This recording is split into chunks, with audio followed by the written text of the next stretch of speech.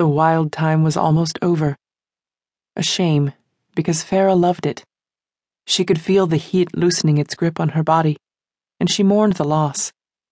It would be another year before she felt the instincts of her feline side slice through her so keenly.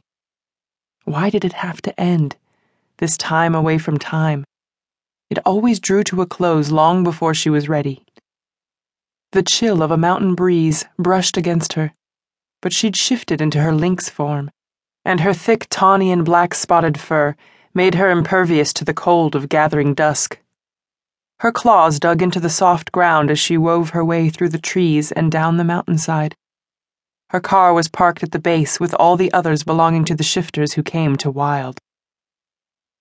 Something tugged at her senses, made her pause in her tracks. She glanced around but saw no one. The birds twittered in the trees, the night animals beginning to stir in the forest. She could smell other lynx, but nothing seemed out of place. Twitching her shoulders, she took a few more steps down the slope when her instincts stopped her again. They urged her away from the direction of her car, told her something good awaited her if she went left instead of right.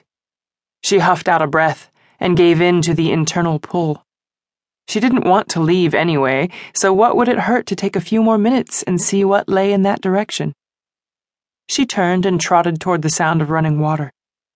A few nimble leaps, and she went from a small boulder to a massive one overlooking a wide river that snaked its way down to a lake. The long rows of parked vehicles were beyond the lake, though she couldn't see them from where she stood.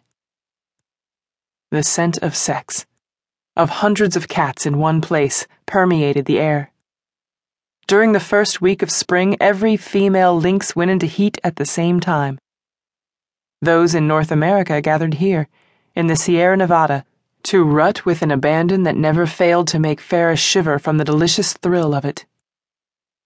Wild was an awakening she could feel in the air. It was an awareness of possibilities, of beginnings. It was also when lynx came to find their mates, but that had never been her aim. Limiting herself to one man wasn't something she was interested in. Her sexuality was the one area in her life where she let go of control. She loved the visceral novelty of a variety of lovers, the endless combinations. For her, Wild was 7 days of leaving the trappings of humanity behind, the ambitious drive of the lawyer, 7 whole days of embracing the side of herself her straightforward logic usually strangled into submission.